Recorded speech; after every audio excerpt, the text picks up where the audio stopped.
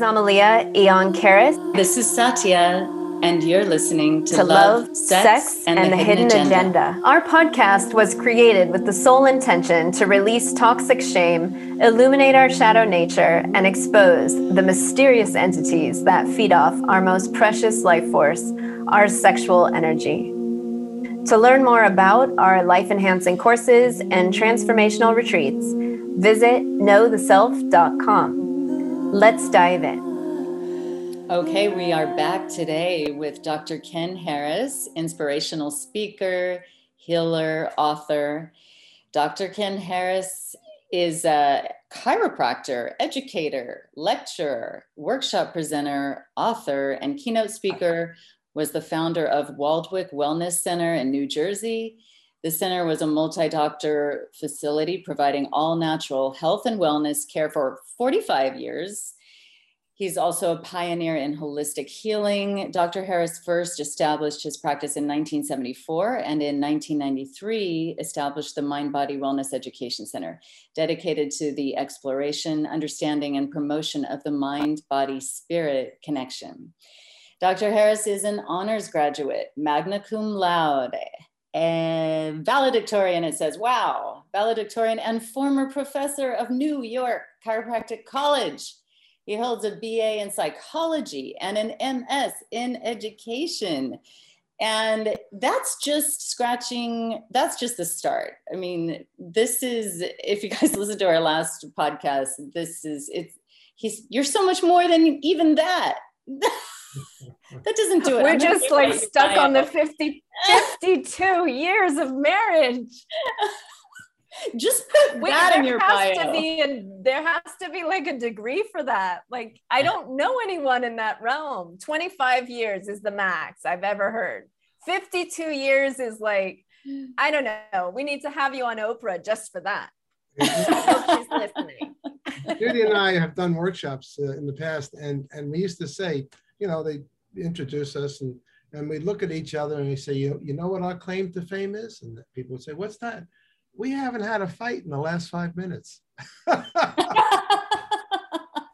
We went 5 minutes without arguing. Listen, it doesn't end. You have tension in every marriage. You have differences, and that's what makes it spicy.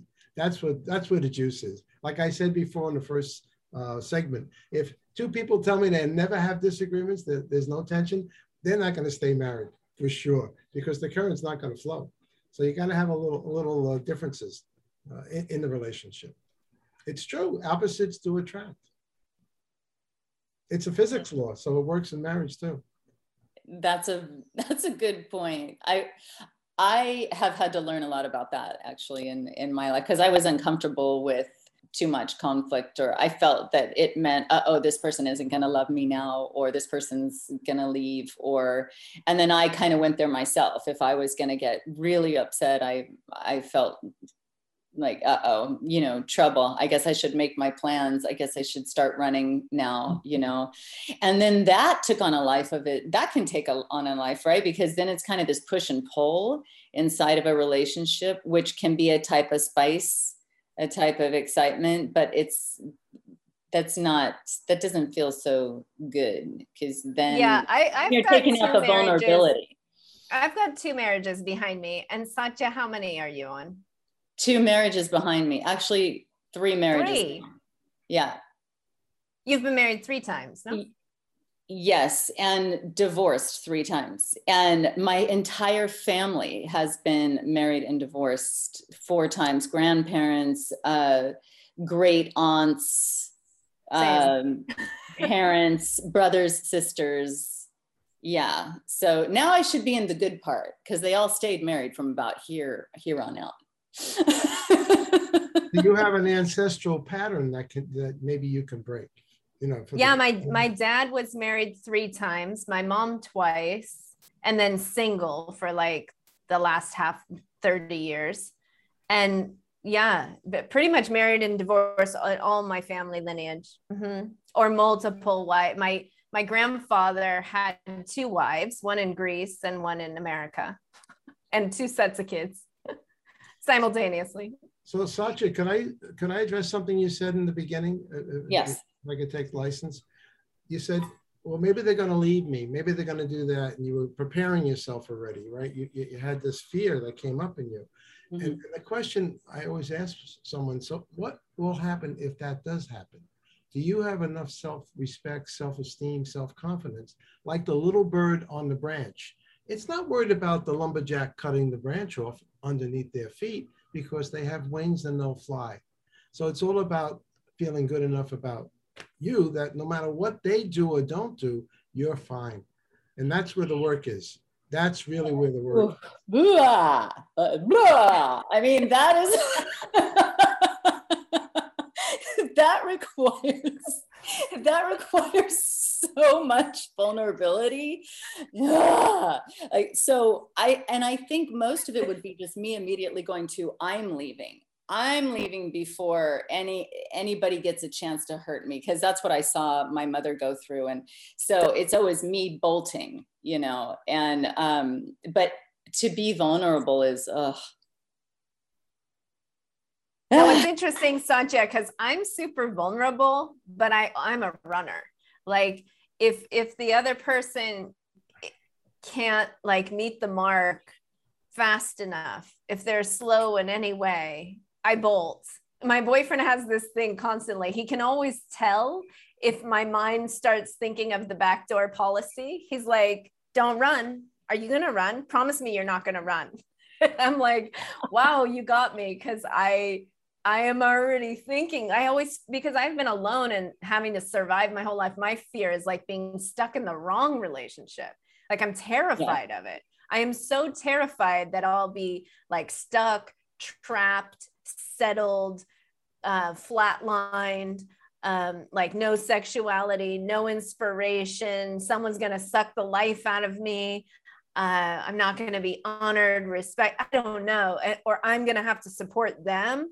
And I'm like, I can barely support myself. You know, like I got enough going on over here. Don't hang on me, drag on me.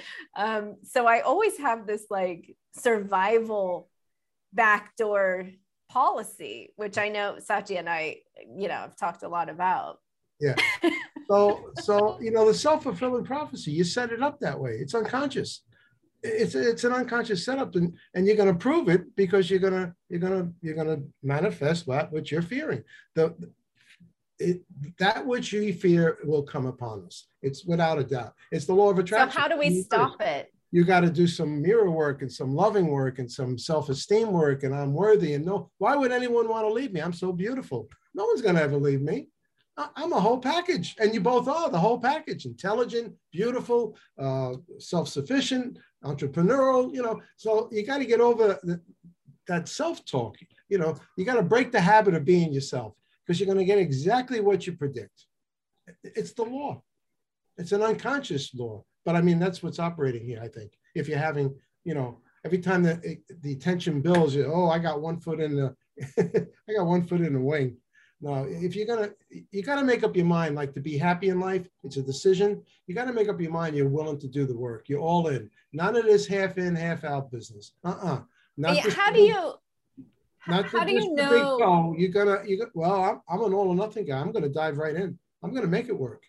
And up to a point, there's a time for escape, but I'm going to give my heart and soul. I'm going to be vulnerable. I'm going to let my wife see the ugliest and most beautiful parts of me. Okay, that I agree with that. I do that in short segments of time. Like I'll say I'm all in. I do this. I tell myself, and I often tell my partner, I'm all in for 3 months, or I'm all in for 6 months, and I literally do it in increments because I can't handle more than that. Like I can't see beyond it.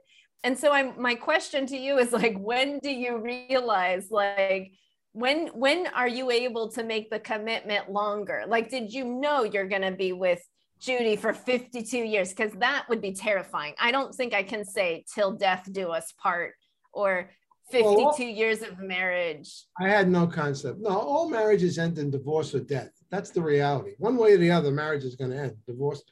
But you know, if you don't live in the present moment, you start fast forwarding, you're going to get anxious. I never knew. I was 21 years old, 22. Judy was 21. We only knew each other a month. I didn't have this idea I was going to be married 52 years. I didn't think I was married after 1 month? We engaged after 1 month and we married 8 months later. Yeah, I know. But I didn't even think I would live 52 years, never mind married 52. But that's not how the mind works, you know. There's only now, there's only this present moment. You know, you teach meditation. You know, as soon as you go into the future, you're going to get anxious. As soon as you go into the past, you're going to get unhappy. But commitment requires future vision. That's where I get tripped up. The commitment requires a future vision. And then I just start getting anxious with that future vision. Like, I don't know if I want to live here the rest of my life. I don't know if I want to keep dealing with this the rest of my life. So then I'm like, okay, I can do it for 6 months, that I'm sure. So here's my 100% all in for 6 months is kind of the longest I've been able to like say, for sure, I won't run for 6 months. But then after that, I'm sort of like, I might, if I'm uncomfortable, if I feel unmet, or if I feel like certain things aren't being addressed or something, then yeah, maybe, because I'm afraid of being stuck in a relationship that goes stale or isn't growing. We stay in the relationship as long as we're both evolving as beings. There's evolvement. We're going to support each other's evolvement as souls. That's the commitment. All right. It doesn't have to be a time frame. And there's a time to adios. I don't say till death do you part. There may be a completion of a cycle. A divorce is not a failure. A divorce is just an ending. That's all. But it doesn't mean you failed. You contributed. You got something from the relationship. There was an exchange of energy and information up to a point, but it wasn't self-sustaining. And if it's not nourishing you, then maybe it is time to say adios. But I don't know about the time frame thing. I never thought of it in those terms, Amalia. I'll stay 6 months. If it works out, I'll give you another 6 months. You know, Judy used to. No, because Satya and I live in constant anxiety. And I think one of the thoughts is always like, you know, there's a fight or a conflict, and already we're thinking, I know, I'm speaking for you, Satya. Yeah. Oh yeah. We've already thought of like, well, if it doesn't work out, I can do X, Y, Z. Well, if it doesn't work out, I got this.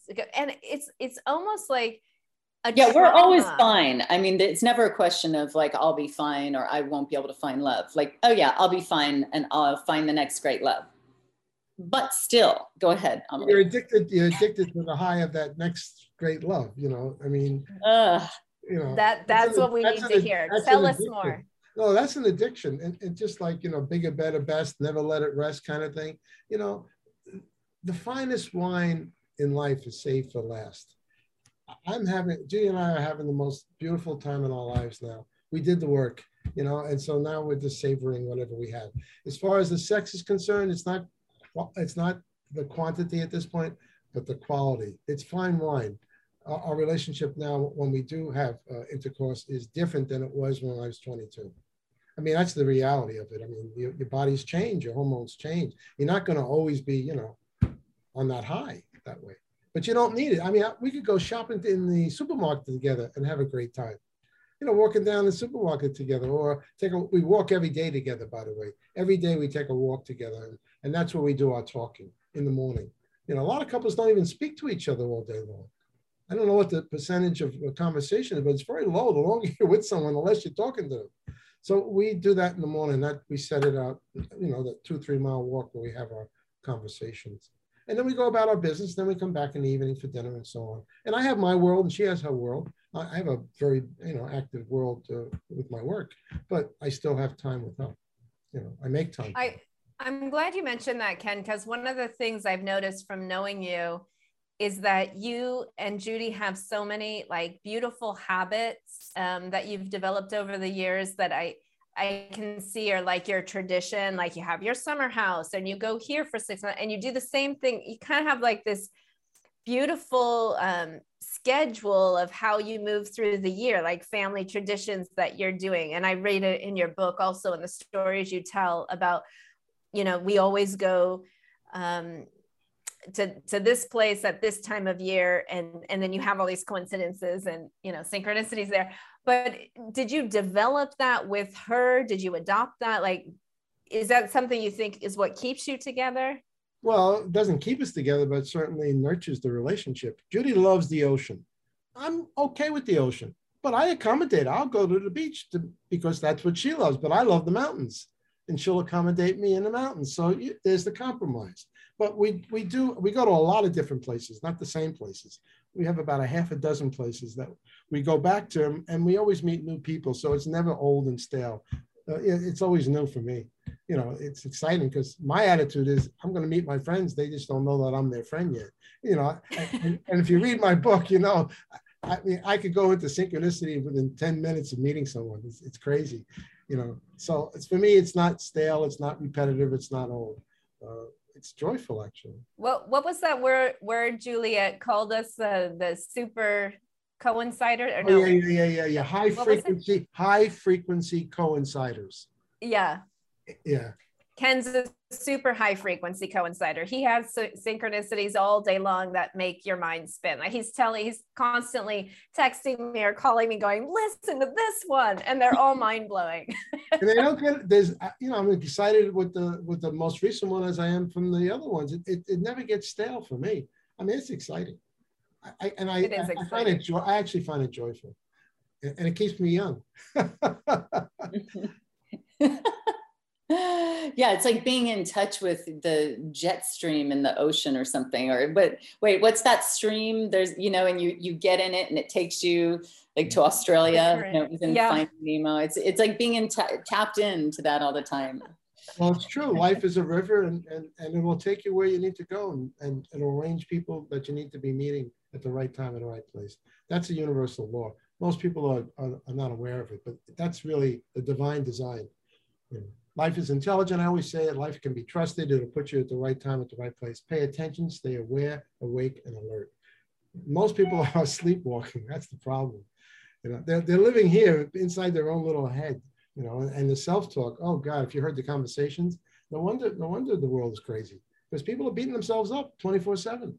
You know, that critic. We all had that critic. You got to tame those bugaboo voices of yours. Always judging, always looking. You know, the ego always wants to compare. The soul could care less. The ego is always afraid. You know, someone's going to find out this about me. We should be transparent in life. You're free. You don't have to hide anything. You know, people will be more willing to get naked physically than they would to be get naked emotionally. That's so true. One of my teachers called her practice Naked Souls. Ooh, I loved it because when we do raise to that frequency, we see everything. Everything is transparent. When we're in that sort of fifth dimensional love. And we wanted to talk with you about that too. Like what's beyond the sex? Like what is that glue that keeps relationships together, that transcendental love you were talking about, you know, that at our most natural state that you feel is, I don't know, sort of holding us or holding your marriage together, or something that, like, the way I see it is the world's lacking so much love because so many of us come from broken families. And I don't know if you also came from a dysfunctional family, Ken, or if this was like natural for you to be in a 52-year marriage. It kind of, yeah, go ahead. My mother and father had their battles. They were married 57 years, but they were black and white. They were definitely opposites, but there was core love there. You know, I mean, there was a depth of love, and I was blessed. I mean, my mother was Irish Catholic. She had a heart of gold. I mean, I knew love because my mother loved me. Okay, I mean, she died giving birth to me, and they brought her back, and she was told to come back and raise this little one. So I had a taste of unconditional love from my mother, not from my dad. He was damaged from the war and so on and so forth. But the problem is most people don't know what unconditional love is. Most of our love is conditioned. You do this, I'll love you. You do that, I'm not going to love you so much. And then the judgment again. So I guess the key is to learn to love yourself unconditionally. I guess that's where I'm at in my life now. I have learned to love myself unconditionally with all my light, my good, my bad, my ugly. And therefore I can give it to Judy. She can't say or do anything that upsets me anymore. I mean, I don't get upset. It's crazy, but it's almost I get giddy. It's all okay. Whatever you want to do, I'm accommodating. It doesn't matter for me for the most part. We don't have any battles anymore. We had battles, believe me. We did our work, but we're on the other side of that. This is the fine wine for us. I wake up, I'm at ease. I'm not worried about her leaving me leaving her. Or, I live in the moment with her. Knowing that, listen, I had a heart attack a year and a half ago. I didn't know how many more months I was ever going to have. So I'm living, as I say, I told you, extra innings. I had a reprieve from sudden death. So I'm living in that space and time of just thankfulness. The Lord is my shepherd, I shall not want. I don't really feel I want anything out there anymore. It's not about getting anything. It's my state of consciousness is about legacy and giving back. That's why I started a legacy group for the chiropractic profession, because the young kids getting out of school, they don't know anything. And so I got 6 doctors who were going around mentoring them for free, because we're passing the baton. The soul always says, the soul says, how can I help? And the ego says, hey, what's in it for me? Now, I had a lot of ego. Don't get me wrong, folks. I'm not painting myself out to be a saint. I had a lot of what's in it for me in my life. But at this point in my life, I'm 75. It's like, how can I help? What can I do? How may I be of service? That's beautiful. I feel blessed. Do you have any last questions for Ken? Right now, I'm just drinking it all in and trying to remember every little thing and solidify it. I'm gonna have to re-listen to this. I know, I was already going into amnesia. Like, what did he say the point of relationship was? What did he say was the reason why we should get married in the first place? So like, should we get married? Is marriage necessary? I guess there's no one size fits all. Everybody has to figure out what works and doesn't work for them. And I'm not saying, again, don't stay in a marriage that's stale, that you're not growing. So when the growth stops between the two of you, then maybe it's time to adios. And of course, don't stay in a marriage where you're being abused emotionally or physically. That's a no-brainer. Women should never, ever, ever tolerate that under any circumstances. Yeah. Pick up your bags and say, adios. You got to love yourself enough to do that. I remember the poem by Orion Mountain Dreamer. I think her name is Orion Mountain Dreamer. When one day her husband said, hey, go back in the bedroom and behave yourself. She took her 3 kids and left. She wrote a beautiful, The Invitation, I think it was called. It's a beautiful poem. It's a beautiful poem where she finally had enough self-respect to move on. Yeah. Don't give yourselves away, women. Be who you are. Don't submerge yourself to a man. Not necessary. Male and female created whatever us, and together we do the work. It's not you're not any less or any more than anybody else in a relationship.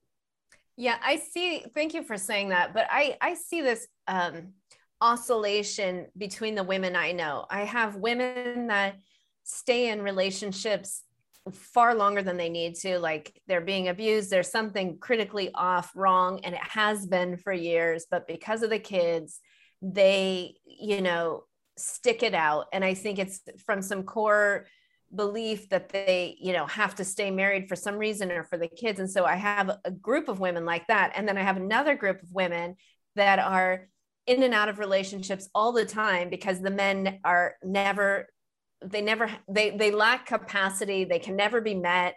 They're never, successful enough, loving enough, romantic enough. Like they somehow aren't meeting the mark. So I have these ambitious women who are kind of divas, like Satya and I skate between them, but we sort of, and I think her and I have this middle view about it. Like we do marriage, we do relationships, we do commit, but then we're constantly terrified of being over here with those girls and terrified of it being the forever single switch. So we're kind of what's the answer? I don't know if you have one, but I would suggest, if you have anything to say on that. Well, I would just suggest the 5 love languages. The questionnaire is very good.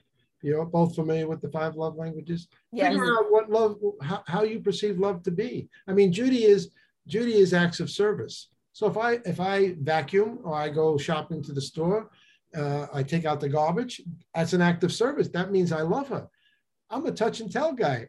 I got to hear it. She's got to say to me in the morning, good morning, Ken. She comes and pats my head now. She says, good morning, honey. I love you. You know, she says she didn't need that, but I did. I needed to hear it and feel it. And she needed acts of service. So we know that. So we give it to each other now. You know, that is so nice. Yeah, so I mean, if you can figure it out, and most people can, but then they ask it from the other person just doesn't give it to them. So I think you both have to give that to each other, because I'm sure you weren't naturally an acts of service person, were you? Or were you? Well, no. I thought she was here to serve me. Right? So yeah, I mean, I came from the old school, you know, another generation, you know. So it's, but once you identify how you perceive love, then that helps. It helps the relationship, because then you can give it. She would never think of doing that unless I told her. She, you know, and I'm always touching her. I'm giving her what I want. And for some reason, every time she's sitting down eating, sometimes I come over and I want to pat her, and she says, "Don't touch me while I'm eating." I can't help myself, because it's just my way of expressing my love for her. But to her, you're bothering me. You don't later. We'll touch later. So identify what your love language is. And, you know, it's hard to get to the state of not wanting anything from anybody else, you know, that unconditional, whatever they do is okay, you know. But I'll tell you, if you keep married, divorce, married, divorce, married, divorce, married, divorce, you're gonna get to the fourth or fifth one and say, how come the fifth one's like the other four? And then you're gonna realize it wasn't them, it was me. Because I had friends who done that. I had friends who said, "Hey, Kenny, I just got divorced the third time. And how come that third wife was like the first two?" And I said, "Hey, Frank," he was Italian. I said, "Frank, it wasn't them. It was you all along. You were Giuseppe and Con. You were making your cream and cheese and jelly." You know, as we talked about in the other, in case people don't know, that was the joke we used in the first section here. We make it ourselves. It's really been, it's been something to be in the mental health industry and the spiritual world and the mind, body, spirit for so many years for me. And knowing that, I always knew, okay, it's about me. And I'm always looking at myself first. And I know Amelie is the same way, very aware, very, you know, but still this has happened with us. Like our habit, you know, it's a habit.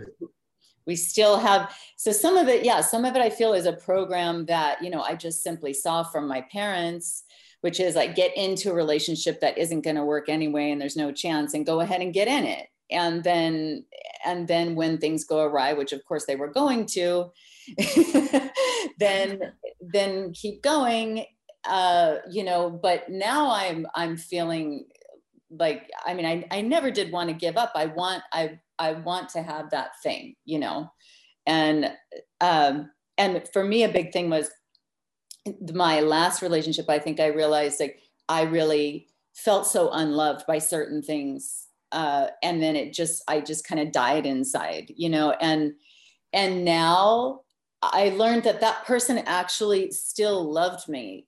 And so now I see, like in my current relationship, that I don't have to go there anymore. Like this person, like I am loved.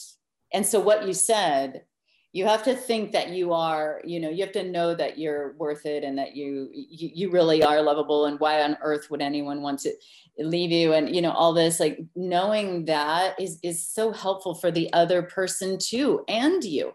And even with my boyfriend, or even my ex-husband, when there was a problem and he would immediately go to, oh, I'm not good enough, or, oh, she doesn't. And then that would make my life so hard, because then I couldn't even when I was trying to love him, he could not see it no matter what. And so now I feel like that I really have learned that. I mean, like you said, you did the work with her and with your wife, and now you guys get the fine wine. And I think it's possible to do the work with other people. And now I'm hoping this is the fine wine. I mean, I know we still, you know, have our fights and we move through them, but I'm thinking, you know, fine wine time. Well, you know, in the legal system, they say the case is won when they pick the jury. they interview the jurors. And that's really where the case is won, because they'll know how they're going to vote going forward with the trial. So I would say to you, my recommendation would be, keep asking yourself why you keep picking the same people when you know it's a setup that you're going to fail. There's a part of you unconsciously is picking the wrong partners. And they say that we pick a partner. This is Harville Hendrix. You know, he wrote the book, Getting the Love You Want and Keeping the Love You Got. Those were the two books he wrote. He had 3 so-called failed marriages.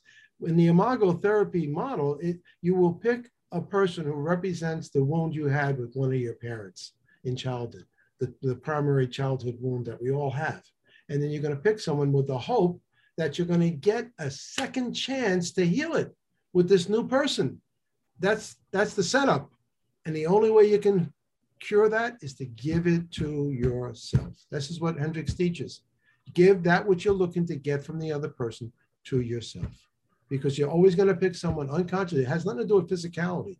It's the unconscious wound of the primary wound you had with one of your parents. And the second marriage is usually the second. Let's say you had issues with your dad. You'll pick the first marriage to try to heal that. And then maybe you had issues with your mother. The second marriage, you'll pick someone who represents that. These are archetypes. These people that we're relating to are really our childhood wounds with the hope we're going to get a second chance. And you really don't. You got to give it to yourself. If we're going to end this on anything, whatever you want from the other, learn to give it to yourself. And then you're free. Then you're free. Oh, Ken, this has been such a blessing. We're going to have you back, because obviously we're not even done. We're just scratching the surface. And this is our second episode with Ken. So if you guys just heard this one, go back and listen to the last one. And we're definitely... You're on our board of advisors now. Yes. They say 2 years. They say the worst vice is advice. So I don't know that I'll be giving any advice, because you can't, when you tell someone else what they should or shouldn't be doing, which I just did, you know, everybody's got to figure this out for themselves in the end. You know, there's no one size fits all. We're all unique beings, but there are principles here. There are certain underlying principles in relationship. And the primary relationship you have is with self, soul to persona. That's the primary. When you heal that, you're going to have something going horizontally this way, but you got to do the work here. It's a vertical alignment, and then you can have horizontal relationships. So the relationship, the one you are, the one who dwells within you. And it's really best to do that in relationship, to love yourself while you're in a relationship, is being in relationship heals these things. Yes. Not necessarily just, okay, I'll be alone forever. Well, of course, then you're perfect. Then you're great. Yeah, that's easy. Right. The challenge I feel comes in fantastic when I'm alone. It's the crucible. The relationship is the crucible for the clearing of the patterns, for the shadow aspects that we all carry. You know, the monks in the Himalayas, they had no stresses and strains the way we do in the modern world. It's hard to be a monk in the modern world, you know, the way it is. Yeah. You've got to support yourself and all that other stuff. But relationships, it's easier to be by yourself than it is to be in relationship. Let me put it that way. And a lot of people choose that. There are a lot of people that say, you know what, I'm done. I'm going to stay by myself for the rest of my life. Not everybody's supposed to be married. I don't think that's the ideal. Not everybody wants that. Each soul has to figure it out for him or herself, would be my best advice. Yeah. And Ken, thank you, because we don't all have 52 years to figure it out. So hopefully what we're learning from Ken will speed up our process and give us the fast track to the fine wine of relationships. So thank you so much for being with us again, and hope to have you back soon. Well, it was my joy, and I'm thankful that you invited me in the first place. Yeah. Thank you, Ken. And you guys, to learn more about Ken, go to drkenharris.com, all spelled out, and we'll put that link in the show notes. Okay. Take care.